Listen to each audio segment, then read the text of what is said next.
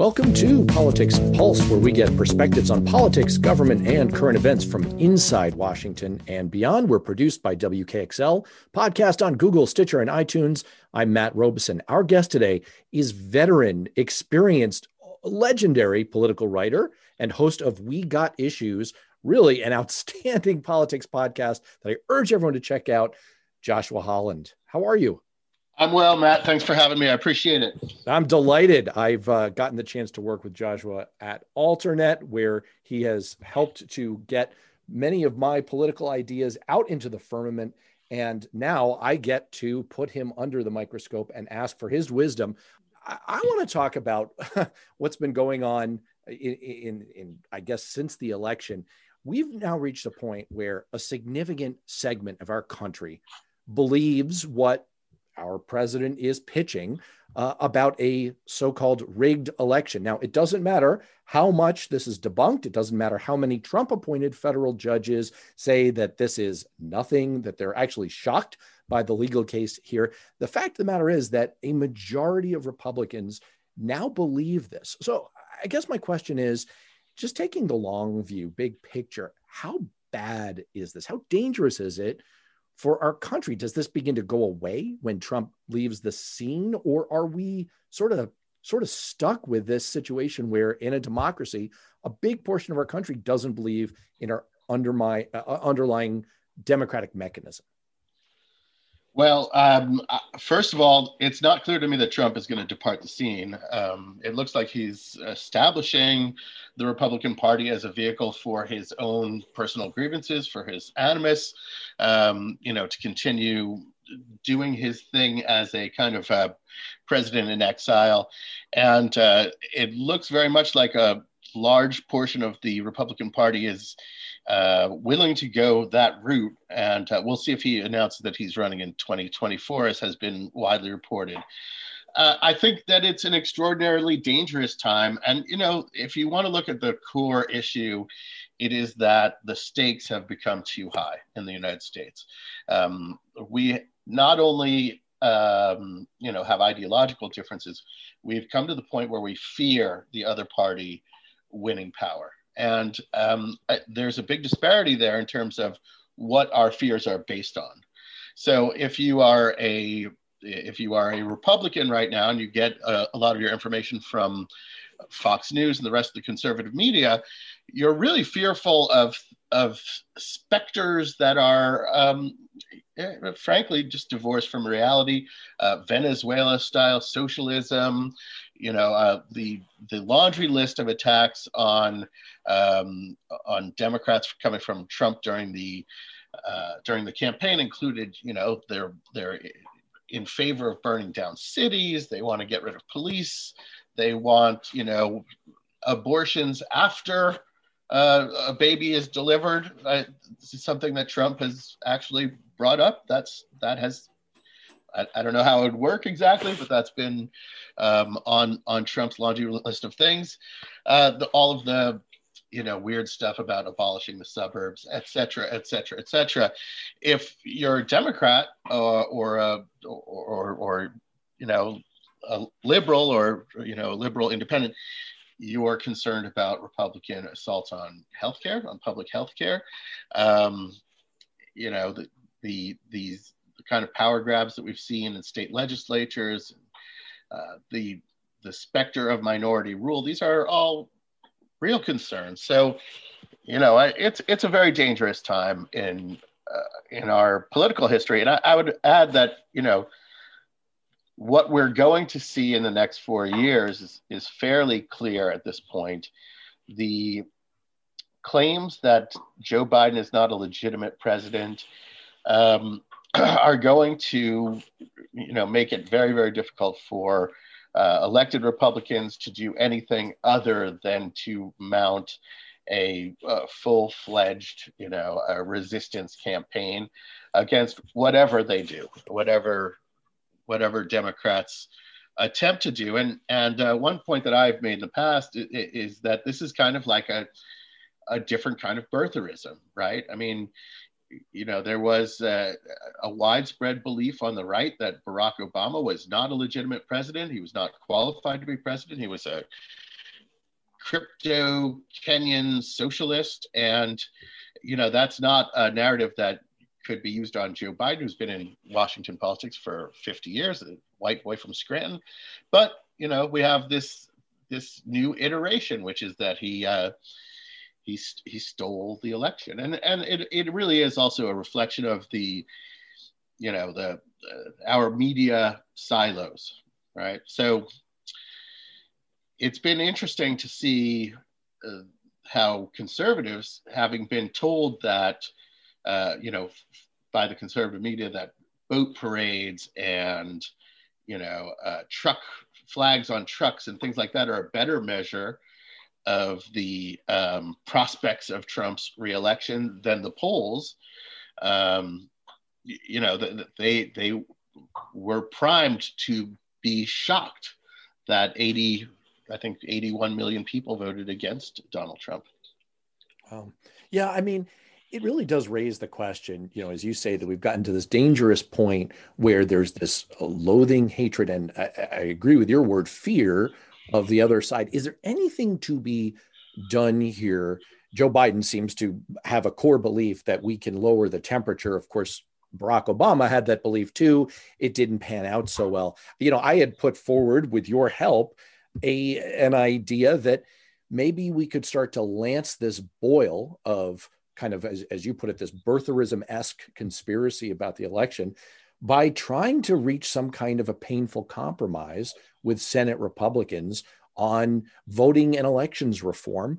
I knew that progressives would absolutely hate it. One who I respect a lot called it shamefully spineless stuff from me. But yeah, that was actually a beautiful turn of phrase. Was that me, Matt? I don't know. Well, that's what I want to ask you. That's what I want to ask you. You can be honest with me. I mean, I put it out there as an idea. Maybe we should try and do, but is that idea or something else kind of a practical, constructive approach, or is there really nothing to be done? Well, I mean, I think this is the $64,000 question. Short of another civil war, what can be done? I don't know what the answer is. For me, from my perspective, a lot of it comes down to the point that I just made about media siloing and the different realities that have emerged on the right and the left. It's one thing to have differences of opinion, and it's something else to not have a common set of facts. And that's really tearing this country apart. I don't know what the answer to that is. Part of it is increased media literacy. I think that there's a disparity in terms of investment in alternative media on the left and the right. The conservatives have invested tens of millions of dollars in this kind of alternate information infrastructure. Big liberal donors tend not to, because they think that the so-called facts have a liberal bias. I don't know what the answer is. I really don't. I think that we're in a very bad place in this country's history. I share your desire to lower the temperature through some sort of creative deal making, but having reported through the Obama years, I'm not hopeful. And when it comes to your specific proposals about striking some sort of deal around voting, for me, from my perspective, the Republican, the core issue here is that Republicans have embraced the idea that demographic headwinds are insurmountable for them, and that that they're not able to compete with a more diverse American electorate, they need to figure out ways to entrench their power free from democratic accountability, small d democratic accountability. And the specter of voter fraud, it's been demonstrated 8 ways to Sunday that in-person voter fraud especially is almost non-existent. You know, we have half a dozen cases every year of actual voter fraud are detected. They're always pretty easy to detect. It's hard to get away with it. There isn't much logic to voter fraud because, you know, you can vote twice or three times, and that's a very, very small addition to the pool of votes, but you risk going to jail.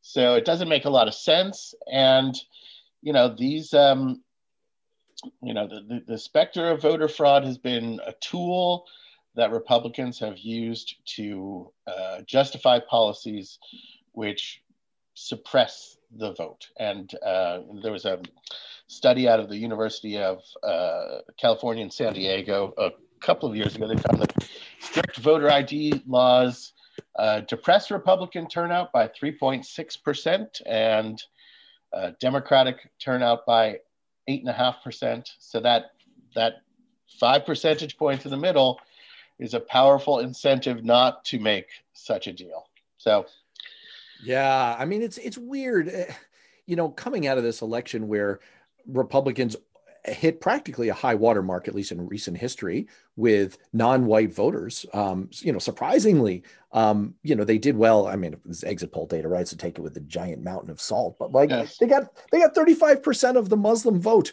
you know, and did very well with Latinos, which, you know, there's been a lot of good post-election reporting that that's really not the most accurate blanket term to describe a very diverse segment of America. But you know, so you would think that maybe they would begin to see less vested interest in that kind of a differential in voter turnout. But well, let me ask you this. Let me ask you about another. You invoked the idea of short of a civil war earlier.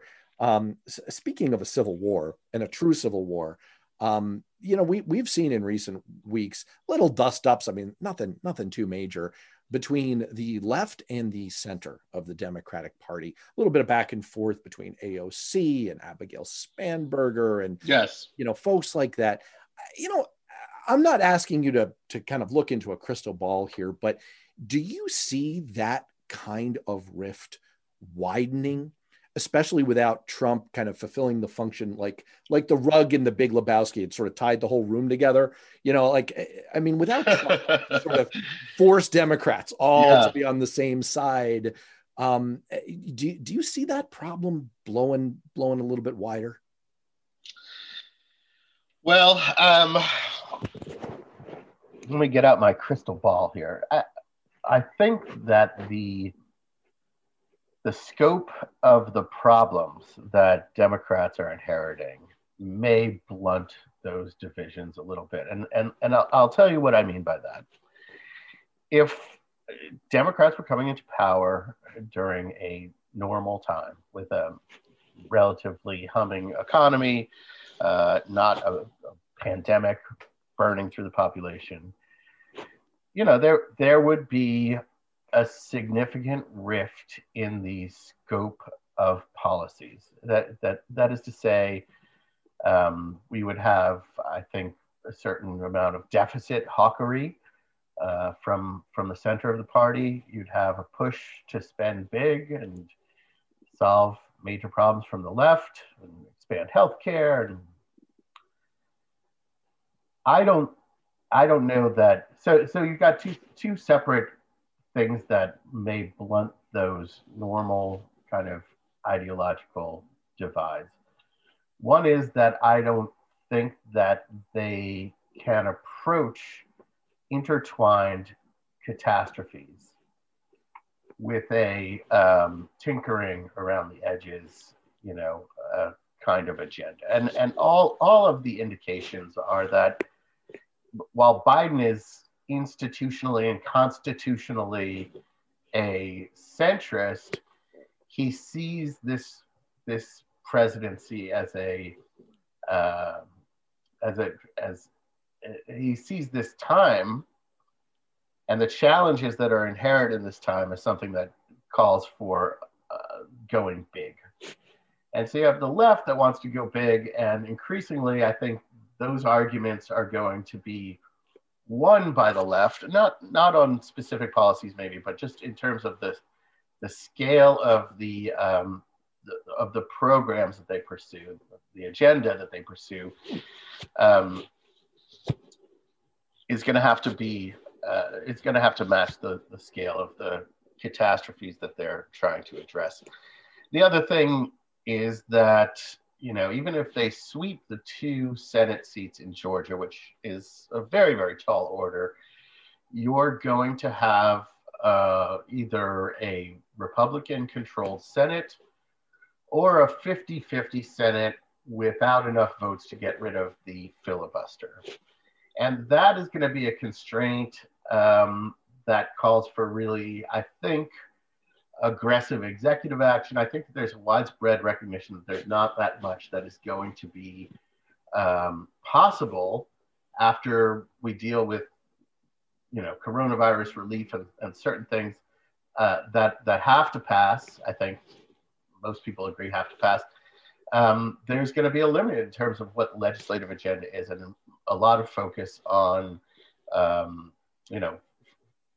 executive action, and then what can be extracted with various fiscal cliffs and must pass spending bills and the like, which is what we saw under the Obama years. One difference that we're seeing in terms of, I think, some of the staff decisions, some of the staff choices that Biden has made is that there seems to be a lot of people in the new administration who are pretty clear-eyed about the prospects of making deals with Republicans in the Senate, and we'll see. And then getting back to your original question, I also think that it's important to distinguish between real policy differences, real strategic differences, and then the kind of noise that those of us who are on political Twitter see. There's a lot of these divides between the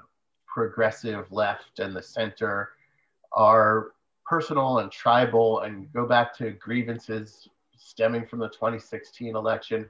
All of that is not going to go away, and it's also not terribly important. Most people are not on Twitter. Most people are not following those conflicts, and they don't really impact people's lives. So I think it's always important to distinguish between those 2 stripes of intra-coalition conflict. Right. Twitter is not real life. And one of the things that's been big on Twitter is this, back and forth where one faction is saying, well, you guys on the left really killed us in swing seats with some of the BLM and Green New Deal and leaning into being socialists. And that's sort of the culprit here. And the response has been, well, not really. And you guys don't know how to run effective campaigns, and your social media is all right. Do you make anything out of that? Is that, as you say, just a bunch of noise? Or is there anything to the contention that maybe the rhetoric needs to be a little bit more fine-tuned as some of the ferment on the left side of the party matures a little bit into sort of viable and practical political steps? Well, I'm gonna split the difference here. Let me first say that I question the premise upon which that conflict is based. We have these 2 kind of narratives, and it's interesting to me that they are, in a way, conflicting narratives. So we know that the polling was off, and we know that it was especially off on the district level. District level polling was a disaster. It was completely wrong. And we're also hearing that Democrats underperformed down ballot in state legislative races and House races. But that's based on the expectations that were set by that polling that was wrong. So, for me, I'm not sure that Democrats underperformed against an incumbent president, in a race against an incumbent president, during a major national crisis. a president who had good marks on the economy going into the pandemic. And in the context of their extremely impressive 2018 midterm results, right? In 2018, Democrats netted 40 House seats, 300, I believe the number was 319 state legislative seats. And a lot of those were in purplish, highly competitive, difficult to hold districts. So you had a lot of freshman representatives in very, very competitive seats, and Trump inspired massive turnout on both sides. We know that a lot of people, a lot of Republicans found Trump offensive and didn't find the same of their Republican candidates down ballot. So, one of the things that I find frustrating is that the people who faced attacks over defunding the police, none of them favored that policy. So for me, there's the core problem is conservative disinformation. And to the extent that they were able to use defunding the police as fodder, it was effective. But I've seen everybody from Bill Clinton to Joe Biden be accused by the right of being a socialist. Now, I think that for me, I'd like to see Democrats worry less about how the other side weaponizes these issues, and more on how to pivot and bring those back to areas where they're comfortable on when they're on their ground. And if you cower before the disinformation, I don't think that helps the left, and I don't think it helps the center, and I don't think it helps liberals in between. That's really sage advice, and I guess we're going to have to leave it there. Joshua Holland, thank you so much for joining us and for imparting all your wisdom. Thanks so much for having me, Matt. I appreciate that.